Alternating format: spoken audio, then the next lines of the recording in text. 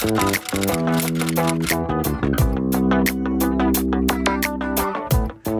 wait to come out, that you should try to gain rank or status before you do that. That's a bunch of bull. It's a new day in the music industry, and I can reach my fans. We're getting there. I've caused harm to the political agenda, and which I'm actually happy for. I would say probably the best message to them is that they're on the wrong side of history. Whether you're lesbian, gay, bi, transgender, or whatever, love is love. Shout it out to the world. The Michelle Meow Show. Your A through Z, covering the LGBT, LMNOP, and everyone in between show. And now here's your host, Michelle Meow. Hello and welcome. Welcome to Little Friday, or I should say Thursday. It's December 10th, and I'm Michelle Meow, your host. Fong, our producer, is in studio. Hey, Michelle, how are you? You know, I'm hanging in there. I mean, I've been fighting this cold that's been going around. It's nasty, so that explains the frog in the throat. Sorry, listeners. I know. You hear me, like, trying to clear my throat.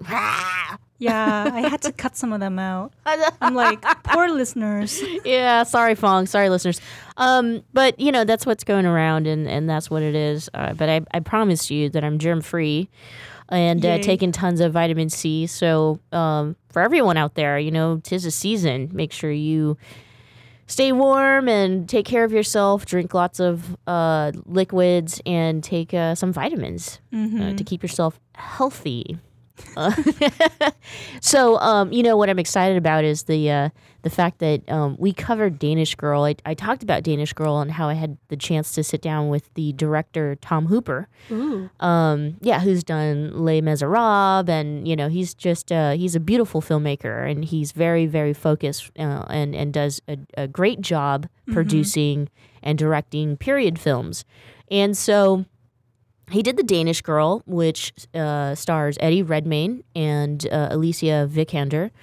And Eddie plays a transgender woman who undergoes gender reassignment surgery in the 30s. So literally, This woman is a pioneer, Lily Elba. It's an incredible film. I mean, there's been some criticism, for sure, about, you know, casting and the continued casting of cisgender men to play transgender women. But, you know, you cannot ignore... You really cannot ignore Eddie Redmayne's performance. He is just incredible. So if you have a chance, please go see it this weekend. Yeah, definitely. I'll put it on one of my top lists. You should. And there's also another film. I mean, it's like the year of LGBTQI films. Cate Blanchett and Rooney Mara star in the movie Carol. And it's about this young photographer who falls for this woman, older woman who's going through a divorce. So, you know, for the lesbians out there. But I mean, really for everyone. But I'm just happy that there's a lesbian-themed film. So you're like, go see these films. Go see these films. Pack those houses. Yes, Theaters. yes. And, you know, it's really the right season to kind of, you know, go and watch movies as we wind down the year. So speaking of movies and stuff like that, are you a Harry Potter fan? Yeah, I want to say yeah. I just didn't read all the books, but I watch all the movies. Yeah, you did. Okay. There are a lot of Harry Potter fans out there. Are you one? Anyway, you're gonna call me out here. You know, I'm gonna be the cynical part of me, and I lost my imagination, you know, maybe 10 years ago. I used to be into the, you know, fantasy type stuff and sci-fi. Wizards, no? And yeah, I was. I was really into that stuff, as you know, but I don't know. I guess life happens, but it doesn't mean that I'm not excited for our guests today. So let's get our program started. Cool. Today's show is brought to you by Pacific Fertility Center. When life needs a little encouragement, Pacific Fertility Center will be right by your side. Visit pacificfertilitycenter.com. Our guest today is an actor and also the writer and creator of, a Harry Potter parody. It's awesome. It's called Potted Potter, and the New York Times called it gloriously goofy, and I'm really excited that it will be here, or it is here, at the Palace of Fine Art. So let's welcome Dan Clarkson to the program. Dan, thanks so much for joining us. No, thank you for having me. How are you doing? Well, I am hanging in there. I can't wait for the weekend. I know how you feel. Well, no, I'm actually all right. I have 3 shows at the weekend, so weekends are the hard time for me. Yeah. So Potted Potter, it's playing to sold-out houses all over the world. Obviously, there is an audience for those who are really into the whole Harry Potter thing. But tell us about Potted Potter, this parody. Yeah, well, what we're trying to do is we do all 7 books in 70 minutes. It's a two-hander sort of comedy. Jeff plays Harry Potter, which is the guy I work with, which leaves me playing all 380 other characters. So I play everyone from Voldemort to Hermione Granger, and being a 6'5" guy, I play a very good 11-year-old schoolgirl. I mean, and perfect for someone like you who's never read the books, because now you don't have to. We'll literally do it all for you in 70 minutes. That's perfect. That's why I got to go see it. And yeah. And so, all right. So talk to us about this. You've got to have an incredible imagination to be able to play all of those characters, unless you're seriously invested in the whole Harry Potter thing. Well, I think more you have to just be a very selfish actor, and I don't like sharing props and costumes with people, so I just want to do it all myself. And, you can look at someone, say, like Alan Rickman, who plays Snape in the films, and that's all he gets to do. I get to play Snape and Voldemort and Hermione, and, I think it just shows what a versatile actor I am. Yeah. So, yeah, exactly.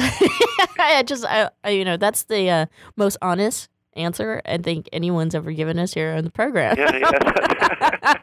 Well, the show, it's not meant to be for any one age. I mean, I think that it's even perfect for kids ages 6 to, I guess, here in the press release it says to Dumbledore, who's very absolutely. old. I mean, very similar to the books, because obviously these were sort of books written for kids, but then sort of got caught up with adults and have a very sort of adult theme and were enjoyed by everyone. And so we really try and do that with the show. So we say we really play to a family audience. And it's great. I mean, last night we had a show in Chicago, and I had a sort of 8-year-old birthday party was sat there with a bachelorette party just behind them, all dressed up as wizards, all of them laughing and enjoying it. So it was great to see that real mix of audience. So as a kid and now as an adult, have you ever been into magic and fantasy and things like that? I have to say I am. I would say I'm a closet geek, but I don't think when you're doing a show about Harry Potter, you're very much in the closet about that. I'm quite an obvious geek. I mean, I'm very excited that Star Wars is coming out in literally next week. So I'm very into the whole sort of fantasy sci-fi stuff. And I mean, I was queuing up for the books when they first came out and pushing children out the way to get to them first. Which worries me, because that was almost 18 years ago, so those kids are now probably grown up and going to hunt me down. Exactly. Yeah. So, speaking of Harry Potter, Daniel Radcliffe is Harry Potter to some people. They can't separate him. Do you think that... what do you have on Daniel Radcliffe? You play I don't play Harry Potter, but Jeff, I really think if you squint and look the other way, he looks just like Harry Potter. As the years go by, he's resembling more Elton John, but that's still a good thing. That's hilarious. That's hilarious. One thing I did, in all seriousness, that what I love about fantasy, and I really got to get into it, because what I meant when I said I lost that, I lost that whole part of me due to the fact that I became an adult, and I realized that these adult issues are so depressing that I kind of got lost in that. Do you know what I'm talking about? Yeah, no, absolutely. But then that's when things like fantasy and parody really, it's a horrible world out there at the moment. Sometimes it's just nice to escape from it all and have these great stories where good versus evil and good triumphs through magic, and sort of, it's a nice escapism. And we sort of have the same with our show. It's just 70 minutes of really having good fun and enjoying yourselves. And we sort of have a live game of Quidditch in the show, which we have grown men physically hurling quaffles and balls around trying to score goals and literally just forgetting about life for 70 minutes and having a great time. That is so awesome. We're speaking with Daniel Clarkson. He is the producer and writer of Potted Potter, and it's here in San Francisco. It opens up this weekend, right? Yeah. I think we come in on the 18th. The 18th, and it's where's it playing at? It's playing at a theater. the Palace of Fine Arts. That sounds great. That's where we're going to be. I just got on a plane and I'm pointed in the right direction.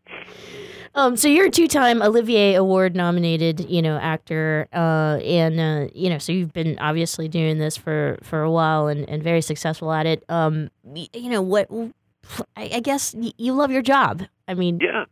Oh, very much. I mean, I get a great job. I get to dress up as wizards, and then we have a couple of other shows at the moment. We're doing Potted Sherlock, so I get to dress up as Victorian detectives. We had a show about pirates, so I get to dress up. I literally like dressing up as other people. Mm-hmm. And, my mum tells everyone that I'm a lawyer, but, that's fine. We can get by that. Are you a lawyer, like, at nighttime, maybe? Yeah, I could be. I think I'd be a great lawyer. I watch a lot of LA Law, so I think, I could blag it. What's been the greatest response from some of your fans? Maybe some from your younger fans.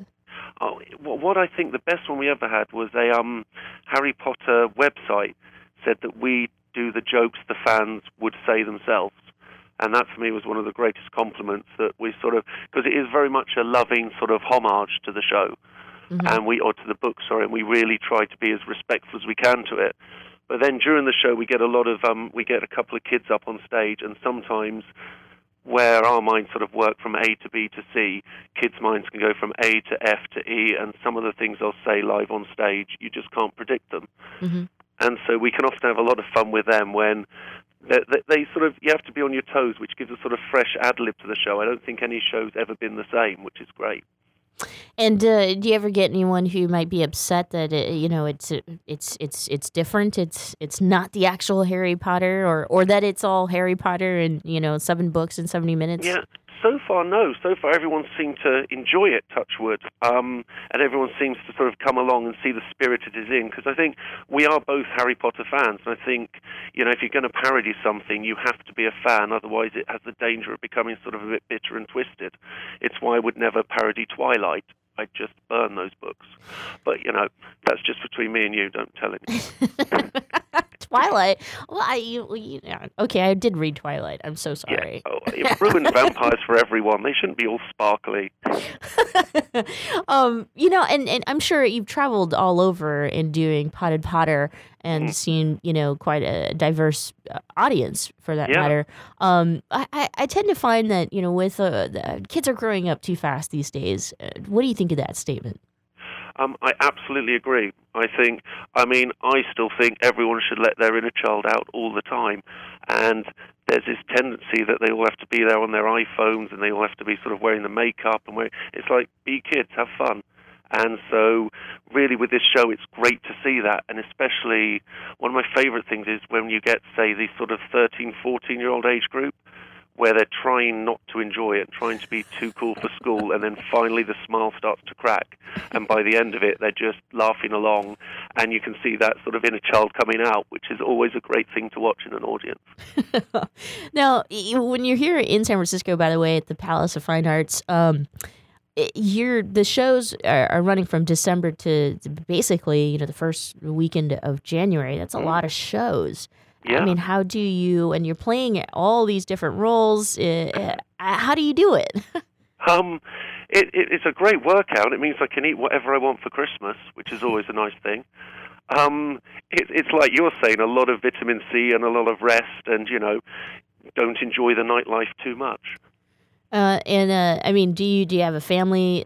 I guess mentally and emotionally, how do you? But then you love what you do. What am I talking about? Yeah, and you're sort of a family on the people you tour with.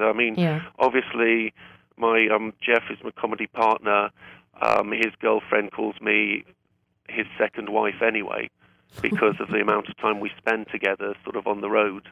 And then you have your stage crew and your sort of understudies, and everyone becomes a big family together, and so you all sort of share in. And it can be tough over Christmas, obviously, because you miss your family back home, but you sort of create your own sort of on-the-road family. Mm-hmm. Mm-hmm.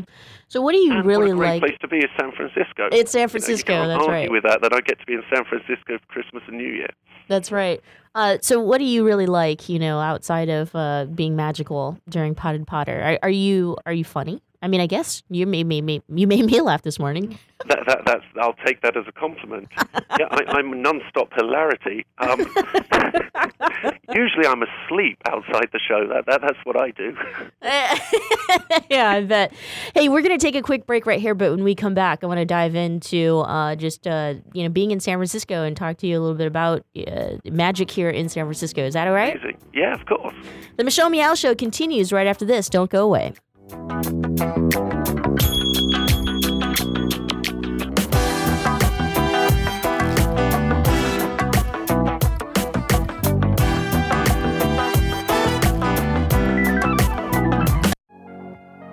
Thanks for listening to the Progressive Voices Network, streaming the best in progressive talk 24/7.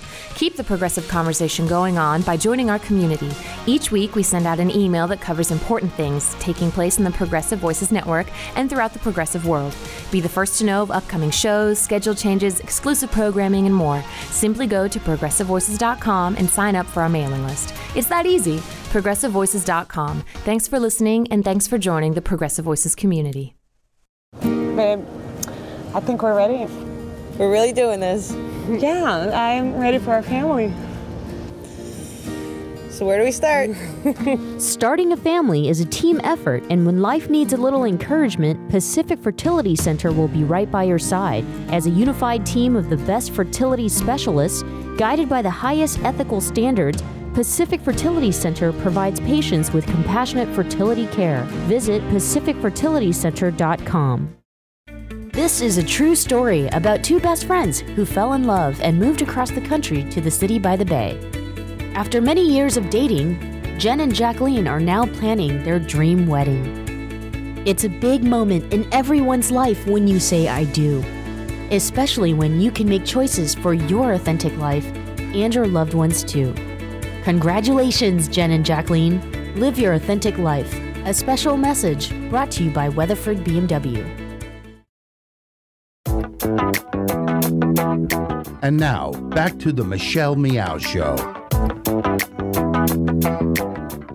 Welcome back. Thanks so much for joining us here on Little Friday. Little Friday is pretty much, it's Thursday, but I just feel like, who works on Friday anyway?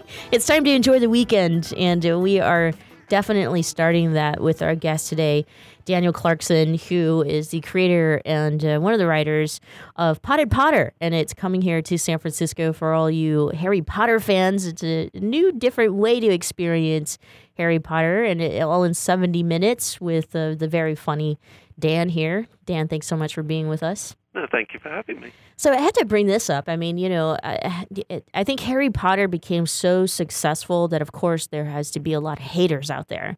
And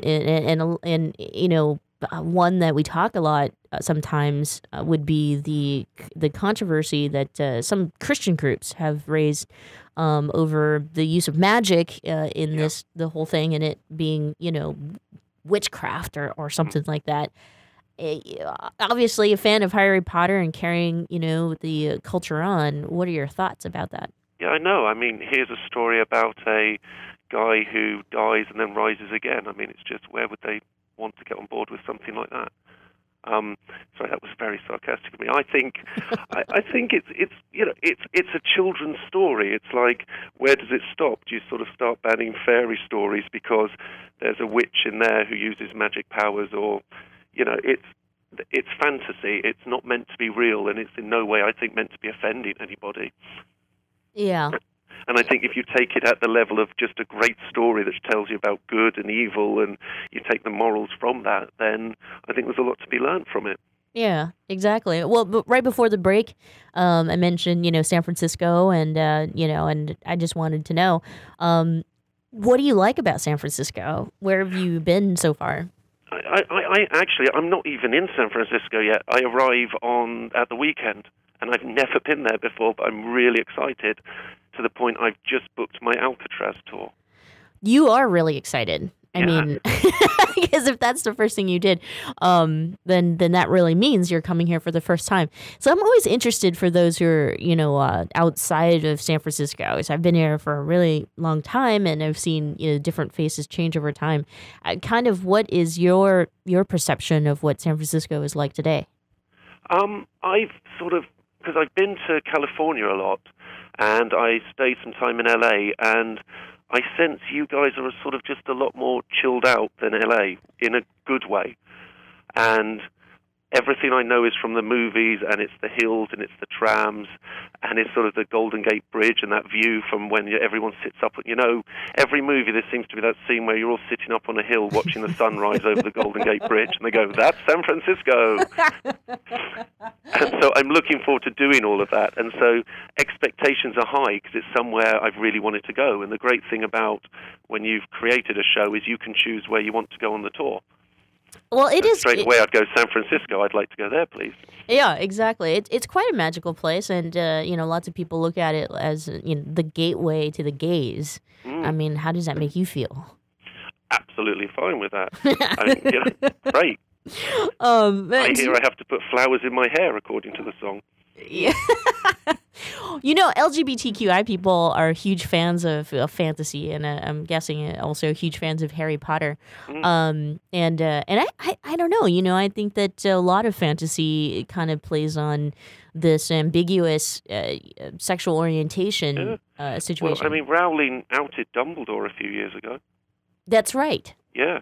So, that's one of the main characters, I think, one of the most famous wizards of all time. Do you find it funny, though? I mean, for someone who's visiting San Francisco, that there's such controversy around things like this?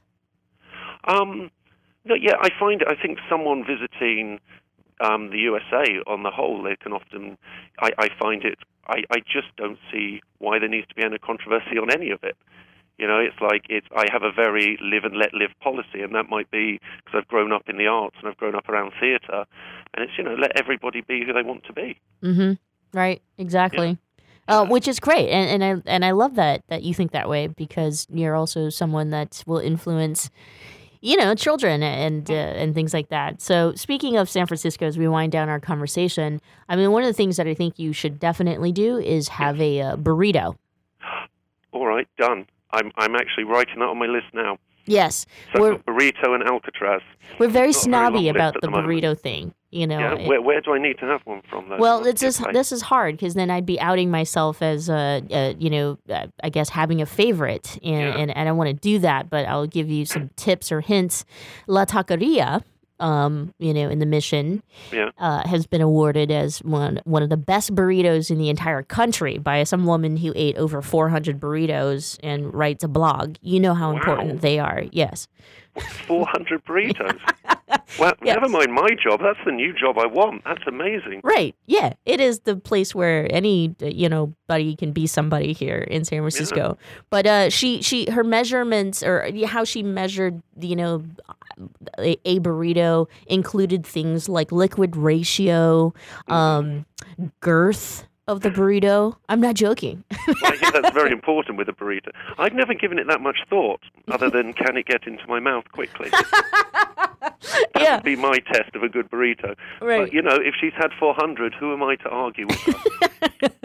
One of the otif if you'll have to do, in my opinion, as a local, the Alcatraz thing, I mean, sure, as a tourist, you absolutely, I've got to do that. But if you find yourself in the Castro, of course, it's a gay neighborhood. Yeah. We have a sports bar now. Oh. Yeah, that's exciting. Yeah. I like sports. Yay, sports. Still trying to get my head around half the sports out here. Yeah.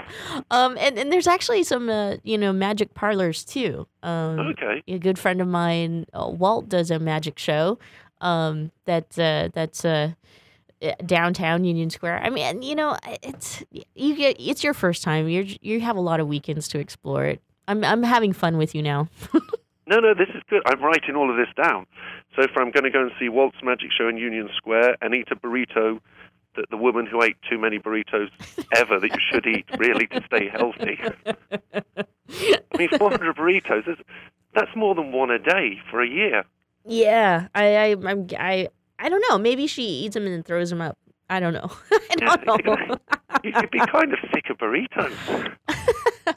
Well, Dan, I'm really excited for Potted Potter, and I think it's a great, thing here during the season when people are out watching shows. So thank you for bringing this to San Francisco. No, thank you very much for having us. Really looking forward to coming there, and what a great time to be here with Christmas and New Year. Yes, so just to remind everyone, Potted Potter is the hit Harry Potter parody that will be at the Palace of Fine Arts Theater from December 19th through January 3rd. And it's basically all 7 Harry Potter books in 70 hilarious minutes. So look it up, Potted Potter, and get your tickets today. Ticket prices range from $39.99 to $99.99, and it's available online at ticketfly.com. Dan, thank you so much for joining us, and hopefully we'll see you soon. Looking forward to it. Thanks very much. Right. Have a great day. You too. Enjoy your weekend. Bye. Bye.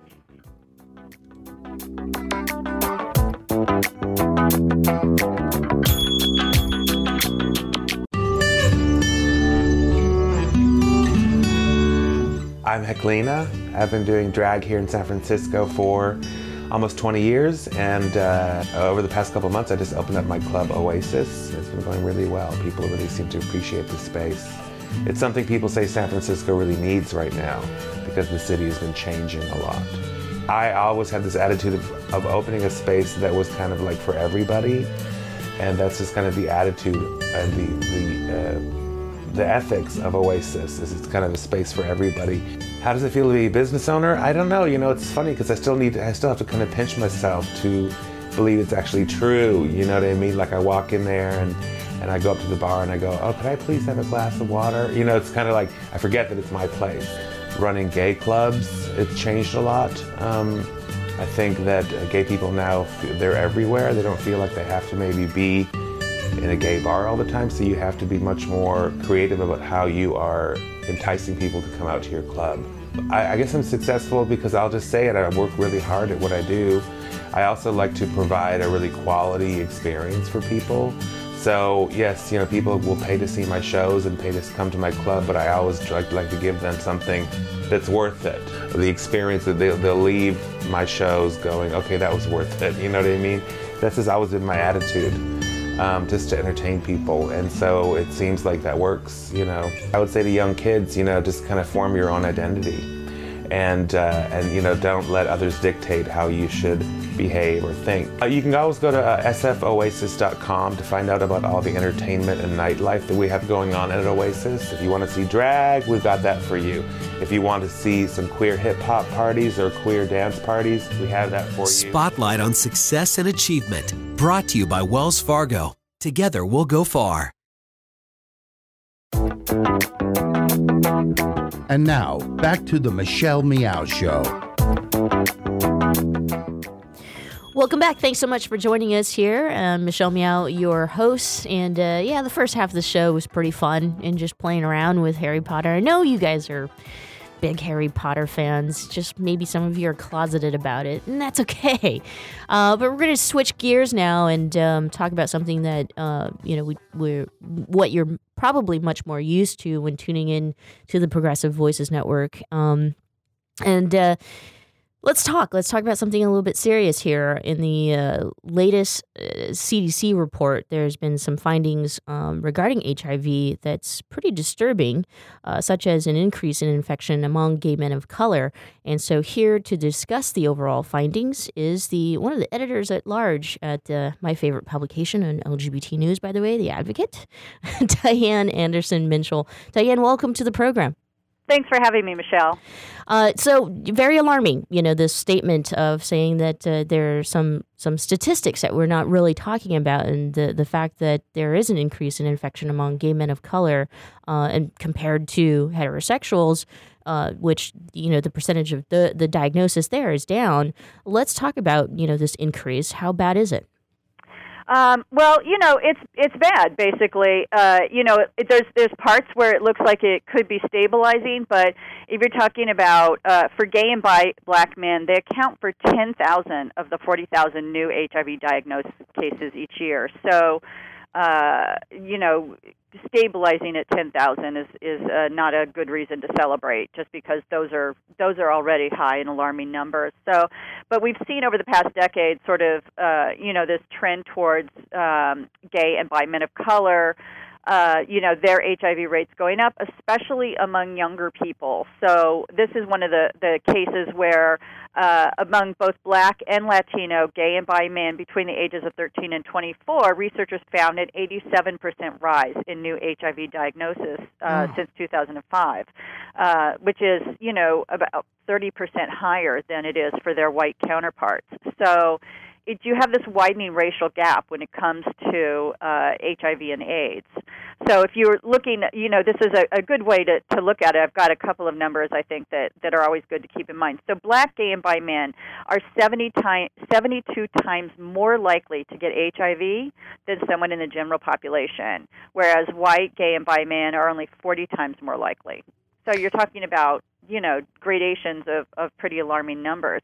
And if nothing changes in what we're doing and how we're reaching Black and Latino men, we know that 6 in 10 particularly Black, gay, and bi men will be HIV positive by the time they're 40, if nothing changes.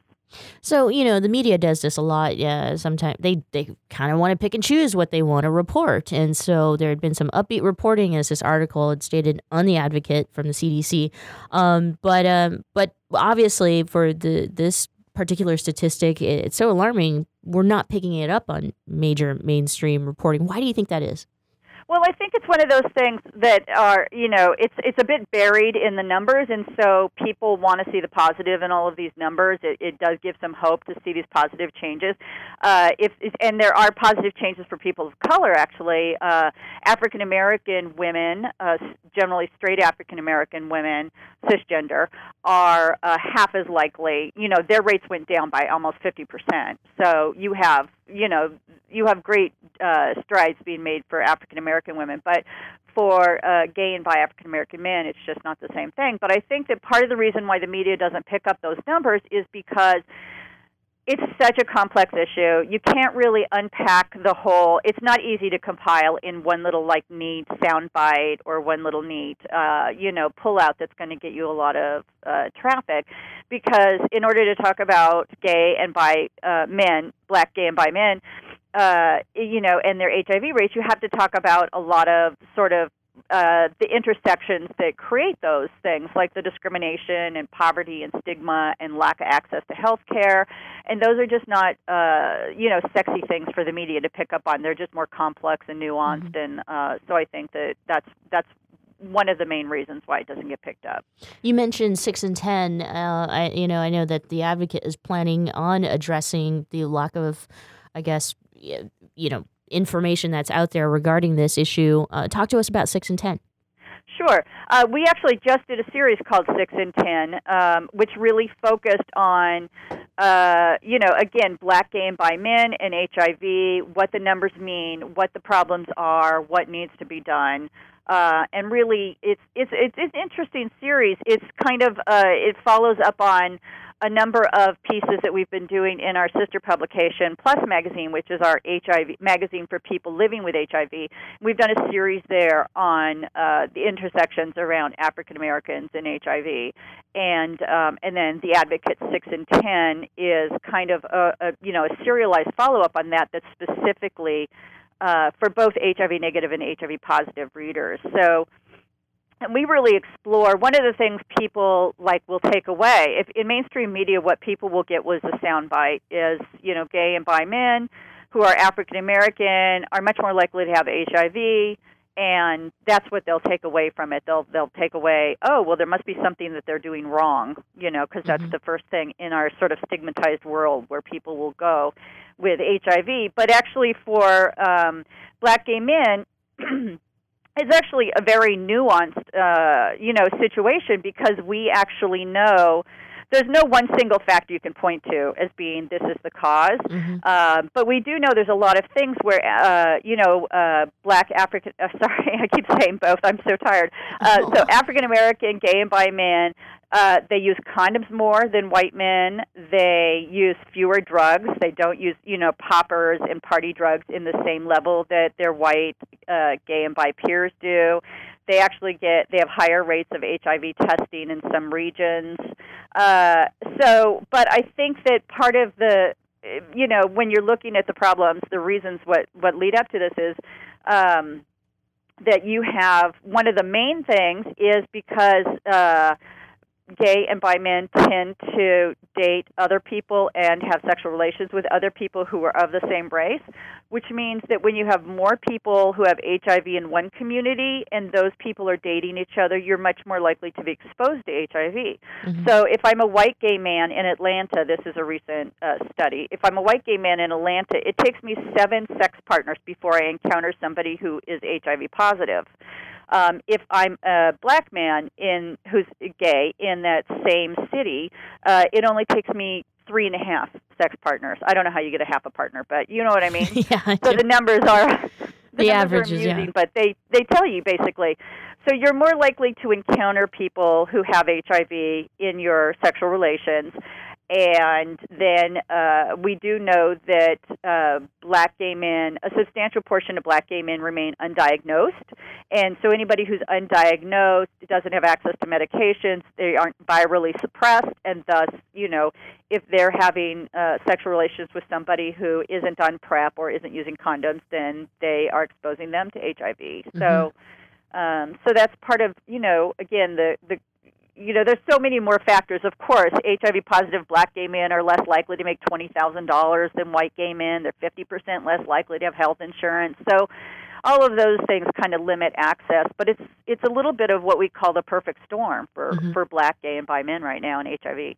Now, information like this, you have to be extremely honest, especially if you're trying to get the information out there for educational purposes. And one of the things that we talk about all the time is the fact that, if we don't have the education out there, the proper education, then it's really hard to provide a solution for a situation like this. So as an editor, for The Advocate, the largest place to go to for LGBTQI news, I wonder if that's where your head is at in terms of providing the raw numbers so that people in our community really have The Advocate for a tool, not just for entertainment or for just to get news, but that it could really change your life if you're reporting it the right way.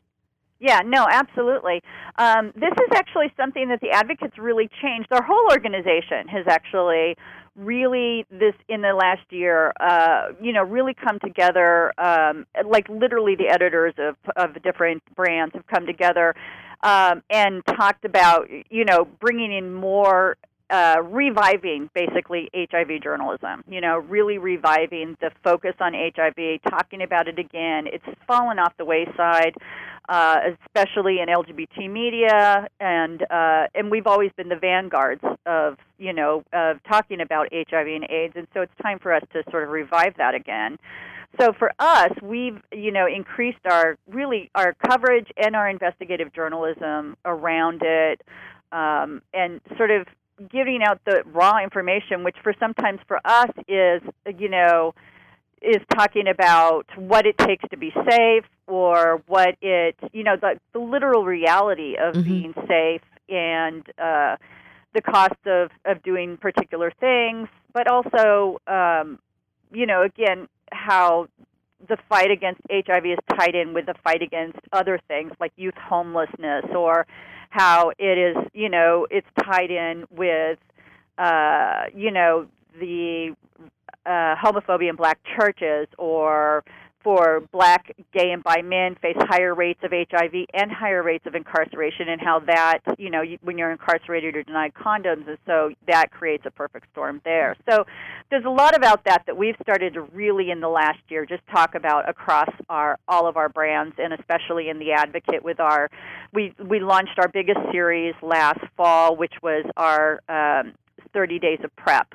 And that was, we spent, we recognize, and I'm a huge proponent of PrEP, which is pre-exposure prophylaxis. Right. And we really recognize this is one of the major prevention tools out there that is still not getting out to certain populations, and I can say in particular, gay and bi black men are not getting PrEP at this time, and that's something we need to change. So we did this big series on PrEP. We had a story each day that focused on some element of PrEP, and also kind of eroding the myths that people have about PrEP and what it means and what it does to you and that kind of stuff. So I think what I do remember being at the U.S. Conference on AIDS and being in a panel that was largely African American queer men, and then as well as people who care for them, social workers and clinicians and stuff, and other activists. And we were talking about how difficult it was to get people on antiretroviral treatment when they're HIV positive, especially in the South. There are many places where the funding isn't there, the research isn't there, the access to health care isn't there. And so we were talking about the difficulties of that, and somebody said, well, what about PrEP, which, is our main prevention tool right now? And I just remember one of the, social workers standing up and saying, I can't even get sick people on medication. I just, with that, I can't even think about trying to get healthy people on medication. I still got to try and get these sick people on medication. So it kind of underscored how different it is, the trajectory, the experience that we're having in the South around HIV and AIDS, and how different it is from particular areas like San Francisco, which is, of course, seeing a 20% decline in their numbers, and which is seeing a huge uptick on PrEP and also viral suppression. So a city like San Francisco is going to meet the CDC goals of 90-90-90. Do you know what those are? No. Okay, so at the CDC, the Centers for Disease Control and Prevention, they have these new goals, 90-90-90, that a lot of folks are working towards. And what they mean is 90% of the people who have HIV know that they have it, and then 90% of those people are on antiretroviral treatment, and then 90% of those people are virally suppressed or undetectable, meaning that there's such a low level of the virus in their blood that they can't actually pass HIV on to other people. And so that's, treatment as prevention has become one of the main tools for lowering the number of HIV cases. It's what slows down the rate of HIV, rates in an area, is if we get people who do have HIV on treatment, get them undetectable, then they can't pass it to anybody else. Right. So, Right. Man, it's just like, unless you're really immersed into the articles that are discussing this, this information isn't really out there. You know what I mean? Like it's not what the trending article would be when it comes to a discussion about HIV. Unfortunately, if you are someone who only plugs into mainstream media, I think that you would have a complete different perception about HIV/AIDS and its impact. Yeah, I think we've done a good job of showing that HIV is, it's not it's not AIDS. First of all, a lot of people for the longest time just thought of AIDS when they thought of HIV, and they thought of that period in the 80s and early 90s when all of our friends were dying and everybody got diagnosed and then died within, days, weeks, months. And that's not the situation for the large part of America. The situation now is people have HIV. It's a chronic condition, so they're going to take medications for life. But those medications are going to make them have relatively long, healthy lives that are going to be on par with their peers. And so it's really good that we've been able to show that this is what it means to live with HIV now. The problem is we haven't shown what it's like for the people who haven't gotten to that. So when we don't show that the HIV crisis, below the Mason-Dixon line is still significant and substantial, and so I think that we don't show that kind of thing, and I think that's really part of the thing is like we've done a good job of showing people living with HIV or just like everybody else. Everybody's got some kind of condition that they live with at some point of their lives. It's very, very common, like the 87% of us will be disabled within our lifetimes. So this is, that kind of a thing. But I do think that, then you miss, that that you miss what's happening in the South, where people are still dying from HIV, from AIDS once they convert. Diane, I know that you mentioned earlier that you're tired, so I don't want to take up too much of your time. However, I do want you to come back on, and I want to have like an in-depth discussion about a lot of things. So I have one last question for you, and we'll let you go. And people are always asking, like, are we always going to need an LGBT-specific publication, especially post-marriage equality? I think the answer is yes. Well, what about for you? I think the answer is yes, too, absolutely. Here's what I say is, if you tell me, the mainstream is lovely that it's been picking up our stories. It's lovely to see Ellen on People magazine and to see, ordinary people, ordinary LGBT people getting married and those stories being profiled in, mainstream publications, that kind of thing. But the truth is the mainstream media, even the alternative mainstream media, like your weeklies, which are usually very queer-friendly or trans-friendly, those are never going to have the space or the interest in really comprehensively covering your life if you're a person who identifies as LGBTQ. It's just like, the breadth of the stories in our community, the nuances of our life, and just sort of the wonderful variety that is out there. One type of story about gay people is out there. One type of story about trans women is out there. But there are, as you know, thousands upon thousands of narratives about what it means to be trans or gay or bi. And so LGBT media is what's going to cover that. I think as we become more and more mainstreamed, as more, fewer millennials are actually going to gay bars at this point, right? So we've become more and more mainstreamed. And I think at that point, though, you're still going to need some continuity around around your orientation and your political identity as an LGBTQ person. So, and that's what you get from our media. I love it. Diane, thank you so much for spending some time with us today. Thanks for having me. Diane Anderson Minshall, she's the editor for The Advocate. We're so lucky to have her on for just a little bit, but I promise we're going to make her come back and talk about some things. Don't go away. We'll be right back.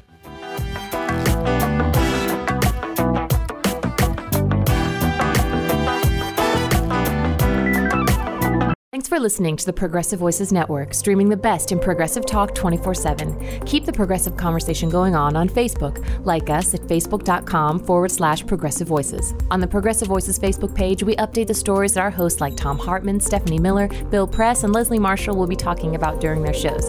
And we share great news, commentaries, opinion pieces, and videos from all over the progressive world. Always progressive, always on. Be part of the progressive conversation. Like us at facebook.com/Progressive Voices. The Commonwealth Club is a unique organization that brings together people from a variety of backgrounds to explore important issues as a community. Sooner or later, everyone worth hearing comes to our stage.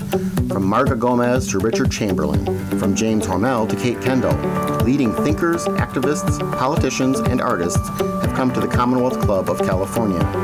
Ted Olson and David Boies came here to discuss their winning legal strategy for same-sex marriage. Jason Collins talked about gay athletes. The Sisters of Perpetual Indulgence discussed activism and good works. Actor and director Rob Reiner explained how he got Hollywood behind same-sex marriage. Barney Frank described what it's like to be gay at the highest levels of Washington. From healthcare reform to transgender rights, from immigration to gay-owned businesses, it's all at the Commonwealth Club. And that's still just a portion of the 450 programs we present every single year, with new programming nearly every single day. Be a part of the conversation. Learn more at commonwealthclub.org, download our free app in iTunes, and join us in person the next time you're in San Francisco. The Commonwealth Club of California puts you face-to-face with today's thought leaders.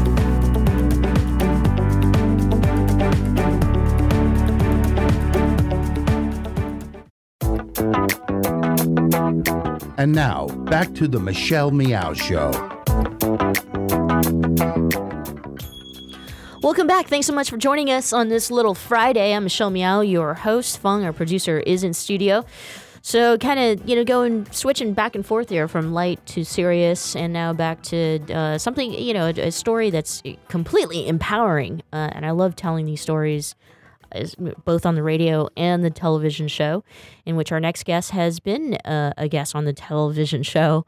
I'd like to introduce you to Natalie Horta, who has an LGBT gym, and I believe it's one of the first and only LGBTQ gyms out there, but she's got an incredible story. So let's welcome Natalie to the program. Natalie, thanks so much for joining us. Hey, thanks for having me, Michelle. It's been a couple years since we've last talked, and I think when we spoke, you had just started the gym, right?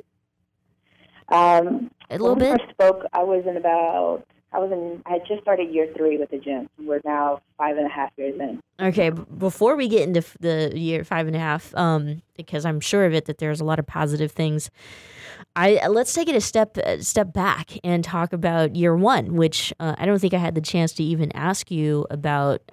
Maybe let's even go way back, and start from your experience, your coming out, and your whole story. Well, yeah, we're taking it way back. Yeah. Coming out to my coming out story. Well, I'm originally from Southern California. I grew up in Orange County to 2 Latino immigrant parents, and I had the unique experience of growing up with 9 siblings, which I'm the 8th out of the 10 kids in our family. And I grew up pretty, traditional Mexican Catholic family, and I came out to first I came out to my siblings when I was a freshman in college. And then about a year later, my dad asked me what was going on because he basically woke me up and was like, I know you have a girlfriend.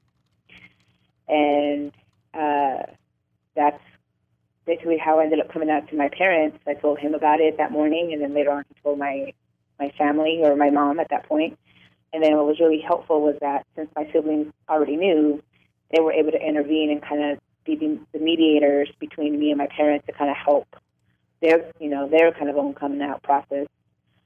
And, fast forward, 15 years now, and I've never thought, I'd be where I am with my family in terms of my sexuality. They're 100% supportive of both my lifestyle as well as the business. I had the pleasure of bringing my fiance on our last family trip, where we went to not a big Mexican city, but a little village, small town. Wow. With my fiance, and they my whole family, my aunts and uncles, cousins, all got to meet her and really embraced her, and they were all there when I proposed at our 5-year anniversary party this year, and all seemed pretty excited about. That's a lot. It took a lot of conversations to get here, but well worth it. So from your perspective, because we talk about this a little bit in terms of being Mexican and being queer or LGBTQI, what do you think is the hardest thing as a Mexican American when you're coming out to your parents? Why is it so hard for them in the first place? Well, I think, in my case, a lot of it was religion. We were definitely raised in the Catholic Church. But for me specifically, what I was more concerned about was